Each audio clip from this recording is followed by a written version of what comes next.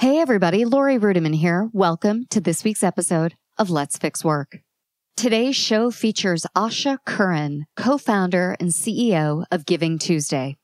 Giving Tuesday is a global generosity movement that unleashes the power of people and organizations to transform their communities and the world. Historically, Giving Tuesday was associated with the American holiday of Thanksgiving, but all of that has changed. So in this conversation, we're going to talk to Asha about the history and the roots of Giving Tuesday, where it is today, and where it's headed tomorrow. So if you'd like to have a conversation with someone about philanthropy, corporate social responsibility, and how generosity can change the world of work, well, sit tight and I'll be right back with more Asha Curran and Let's Fix Work.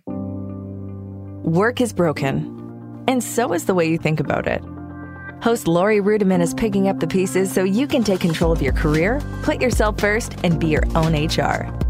With the Let's Fix Work podcast, here's Lori. Hey, Asha, welcome to the show. Thanks for having me. It's so nice to be with you.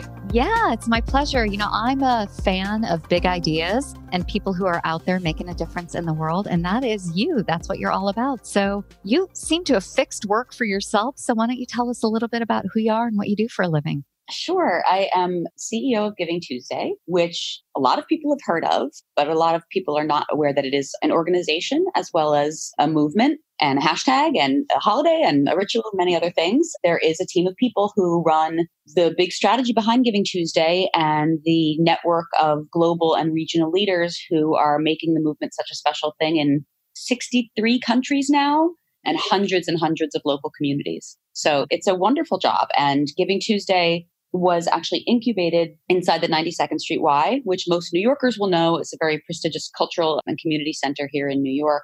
And we just spun out of the Y this year. So we are at the same time 8 years old and a brand new nonprofit startup. Well, I love it. You've got your foot in both worlds, traditional corporation, as well as the startup kind of field, entrepreneurial field. You talked a little bit about where you started as part of the 92nd Street Y, but I know you have an origin story history. So what's the history of Giving Tuesday? So my job at the 92nd Street Y, I was there for a long time. I held several different positions, but the last position I held was Chief Innovation Officer and Director of the Belfer Center for Innovation and Social Impact.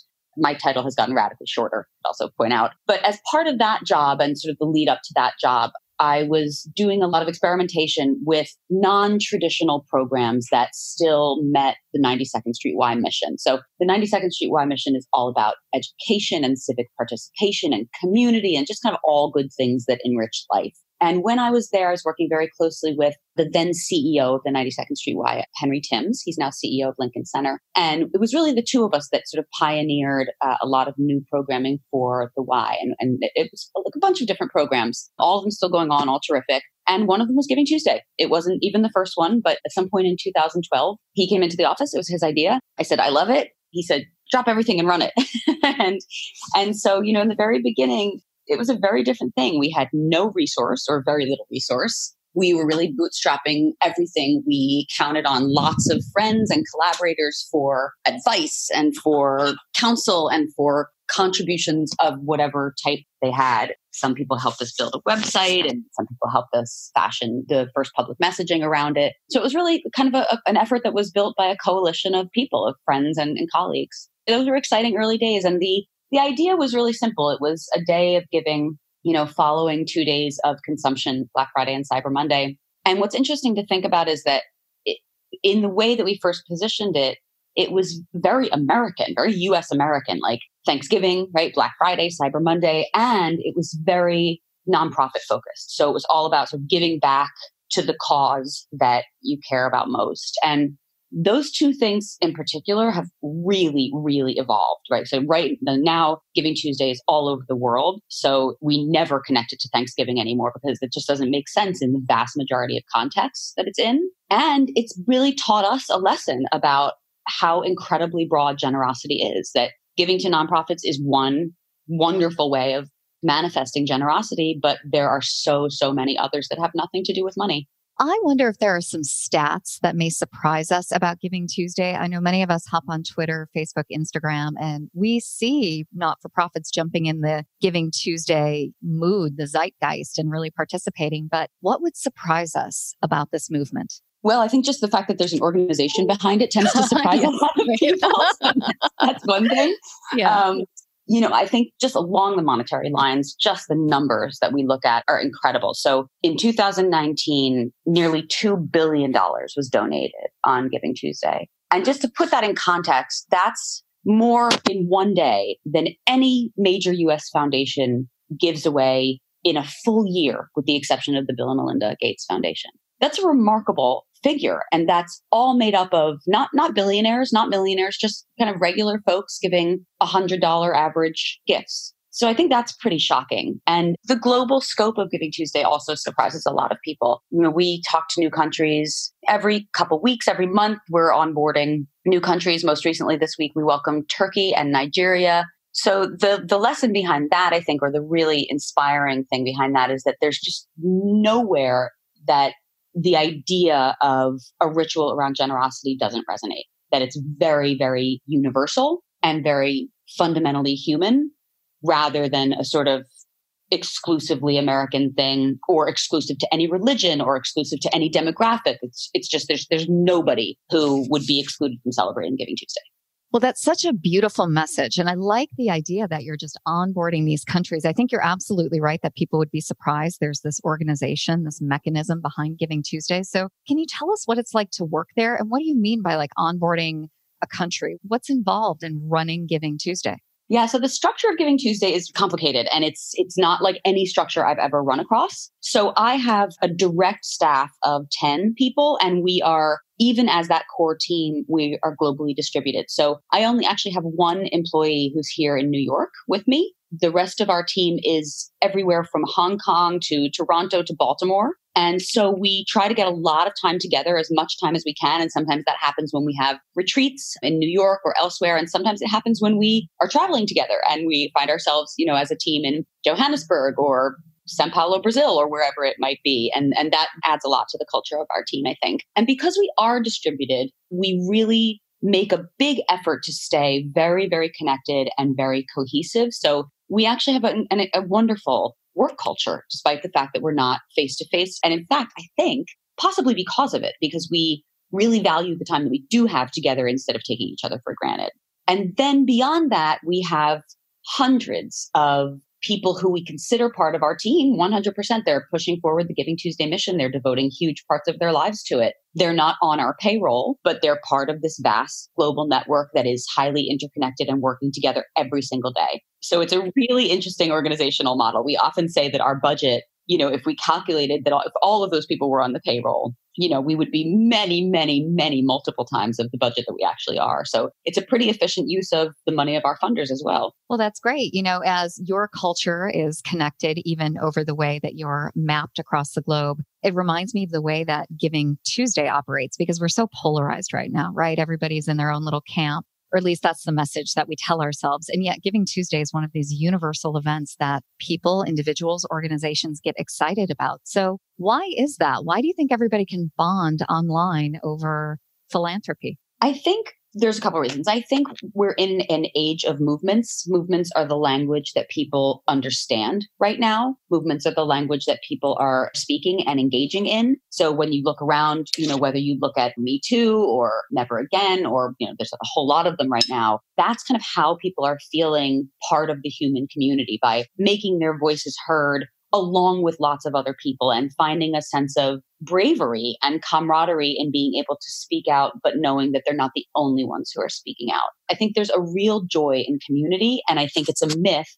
that community can't happen online. I think it often does happen online and then often goes bad to hurt or to vitriol or to division. But that's not technology's fault, right? It's not social media's fault. It's the intentionality that we as people bring to it. And so on Giving Tuesday, the intention that people are bringing to the day, both online and offline, is to give collectively and to celebrate the joy of being generous and the massive reward that it gives each person to know that no matter how little they have to give, it's a big deal. it makes a big difference and a big impact on their world, on their community, on just another person, and I think if you walk out of your door in the morning thinking, I'm committed to making someone else's life better today in some small or big way, that's changing your day before it even begins. And then when you do that in concert with all of these other people, and especially people around the world, and then you realize that a lot of those people don't agree with you, right? They don't share your politics, right? They don't share your demographics. They might live a life that is totally unrecognizable to you. And yet you share this really, really important thing. You share this value that is so fundamental to making our lives bearable and vibrant.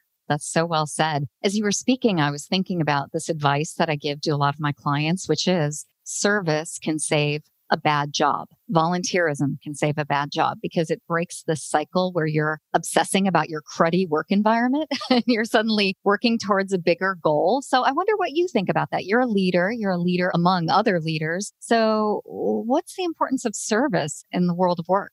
Oh, such an interesting question. I have what I hope is not too complex an answer to it. I think it's, first of all, depends the context that you're talking about. So sometimes I hear about nonprofit workers who are already working in, tough conditions. Nonprofit workers are chronically underpaid because funders don't like to give money to what we idiotically call overhead, which basically means everything that's not going into direct program. They often are working in kind of crappy conditions with not all of the tools they need, with not enough time off, really overridden by stress, with direct exposure sometimes to things that are really, really traumatizing to work with on a daily basis. And so when you talk in that context about kind of volunteerism that's not necessarily voluntary, that I'm not a fan of. Yeah, I can see that. If you want to pull people together, my God, these people do such hard work. Like, give them a spa day to get them. Yeah, well, right? That is well said. That's not even something that came across my mind in that community. I wonder, not to interrupt you, but what are you doing to fight that in your own organization? Because a lot of people see that, right? And I bet they don't eat their own dog food, don't drink their own champagne, right? So you've got this understanding that not-for-profit work can be so hard. How do you fight that at Giving Tuesday?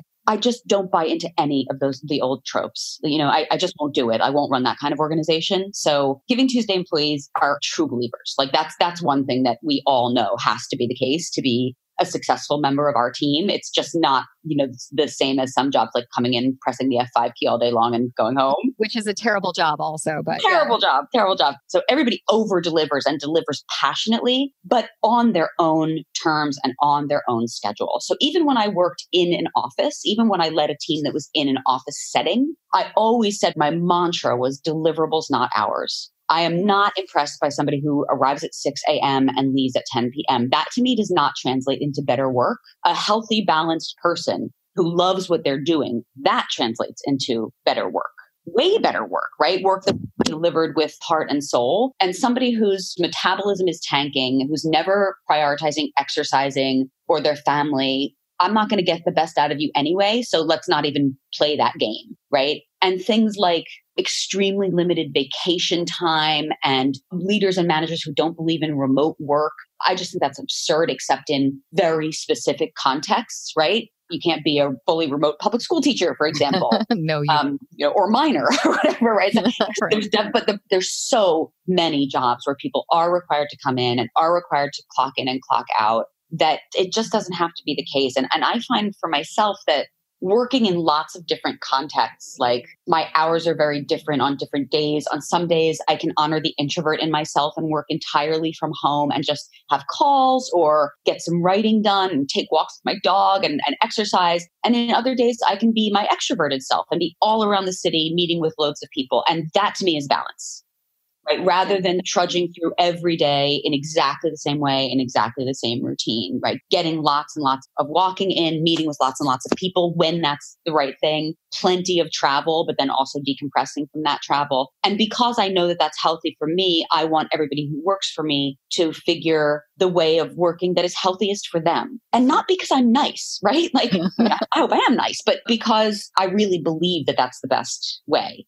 Trying to get the best out of people by, regulating their movements and their hours and how they work is utterly self-defeating in the long run. I love all of that as a leader, as a woman, right? As a consumer of work. I think that's really important. I don't think enough leaders are honestly speaking about the challenges, though, of getting people to prioritize their own health and well-being. And I think we have a workforce that's scared oftentimes, or they don't want to make a mistake. They're walking on a tightrope. It took them a while to get that job. They're in their dream job and they don't want to blow it. But there's something about professional detachment or professional maturity that is just so, I think, cool to me, right? When people know what they're doing and they're confident about it and they put themselves first, they run their lives like a business. I want to promote that person. I want to make them CEO, right? That's the kind of person who really appeals to me. Amen. Yes. For so many leaders, that's seen as a threat or it's seen as counterproductive. And I just wonder, are you out there in your community talking about the future of work and talking about what you appreciate in the new workforce? I mean, yeah, this is exactly why I jumped at the chance to be on this podcast, because I love the title of it so much. I really believe, not to be negative, but I really believe that work is broken in many ways, and that we are, we're operating on like the worst habits of the 50s with all of the added expectations of the 2020s. Right. Yeah. Right. That combination of things is just, it's toxic. Like we have to just completely reinvent. And I think a lot of leading happens through fear and suspicion, like fear that people aren't going to do their work unless you're metaphorically whipping them, right? Or suspicion that if you let people, work in the way that they want to work, that they'll just do the least possible work.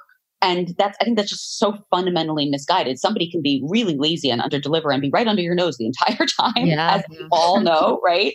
To your earlier point, which I think is a really, really important one, I think any good leader wants to create other leaders, right? And especially if you're a woman, right? That you really, really want to mentor other women into being leaders. And you really want to give as many people on your team thought leadership opportunities and professional development opportunities rather than holding them down. That seems so obvious, but I see it happen the other way a lot. And I think that also is, just caused by fear. Yeah.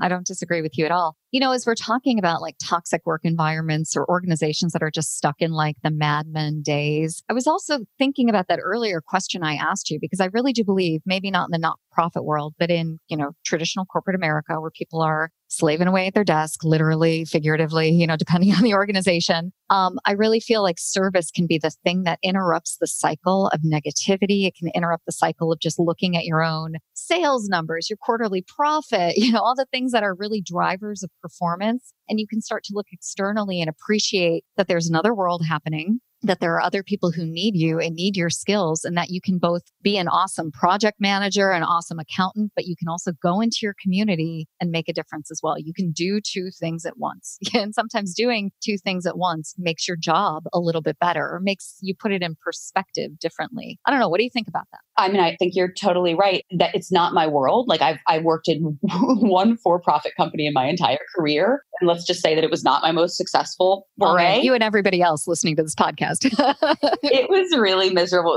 It was not my thing. Not that I graduated from college and said like, I only ever want to work for nonprofits. It was just those that I was drawn to and felt more connected to the work. But I think that you are probably very right. It is really toxic to be focused exclusively on quarterly returns. And that's a disease that is so rampant here, especially in the United States, and has led to all kinds of really awful consequences, right? Yes, to kind of get out into a community and be reminded of what really matters, and to be reminded of our agency in making an impact, no matter how small. That reminder is just so incredibly important. And it's one of the things I value most about Giving Tuesday, because I think it provides it for a lot of people. So I think that's one aspect of what you said that I agree with. And I think also, to add to that introducing generosity behaviors into the workplace, and this is true, nonprofit or for-profit, is also a game changer. And by that, I mean to do things like become a peer mentor to someone, right? Refuse to gossip.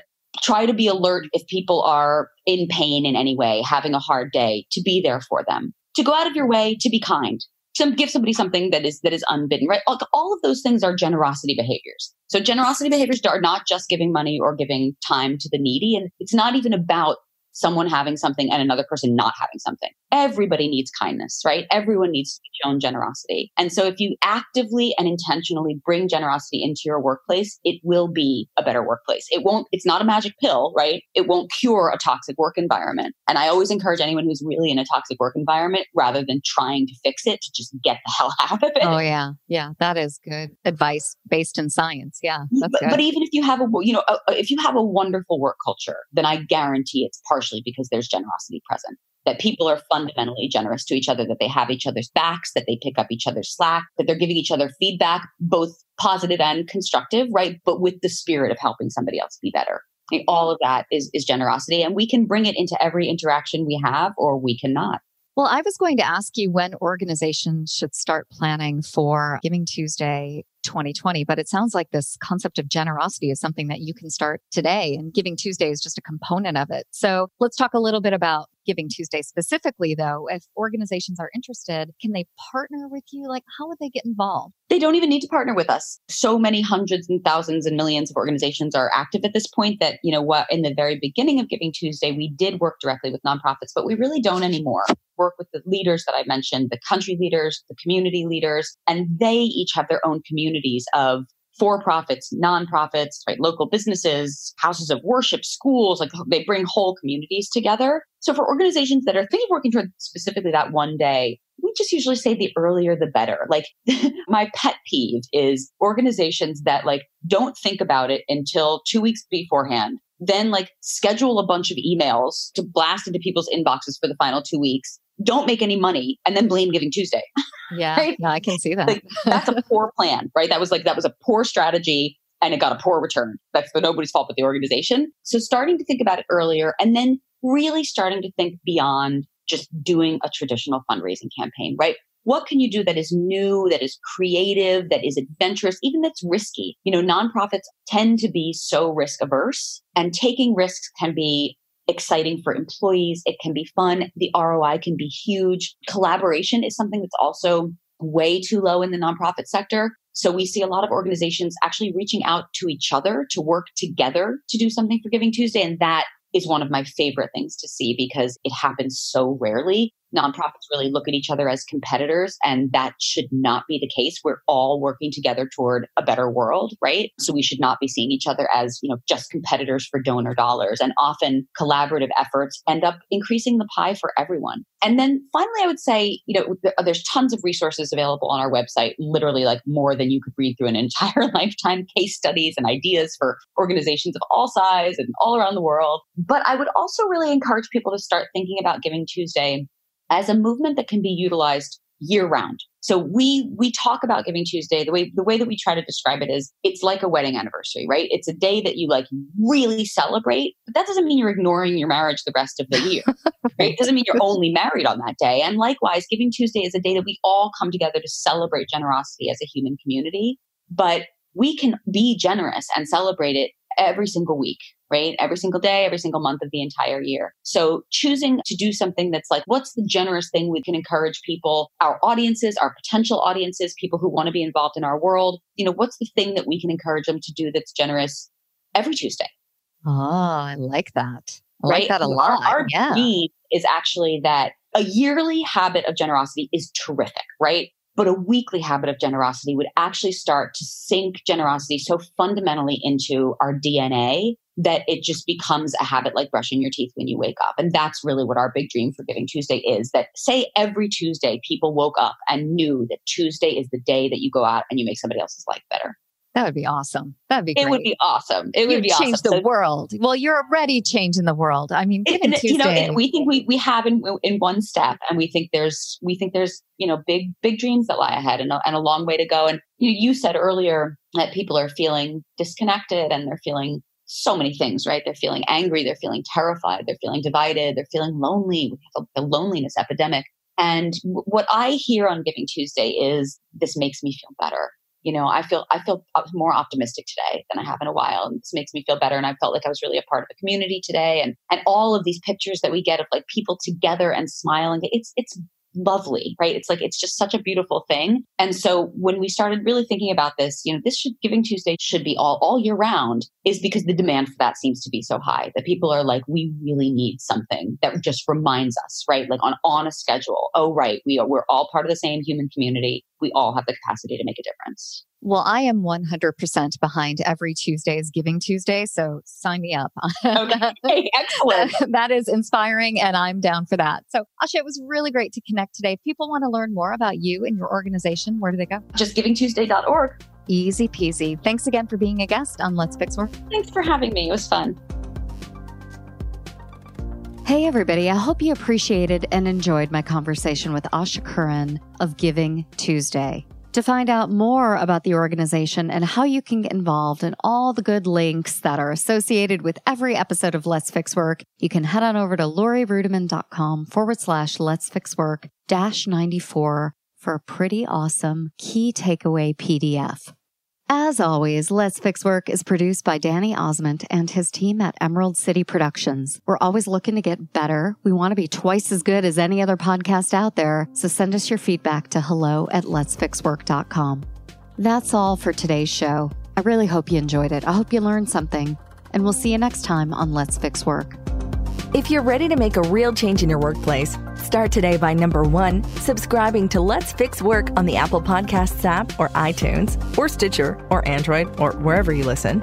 Number 2, write a 5-star rating and review. And number 3, share it with a friend, colleague, or coworker who you think would enjoy our episodes.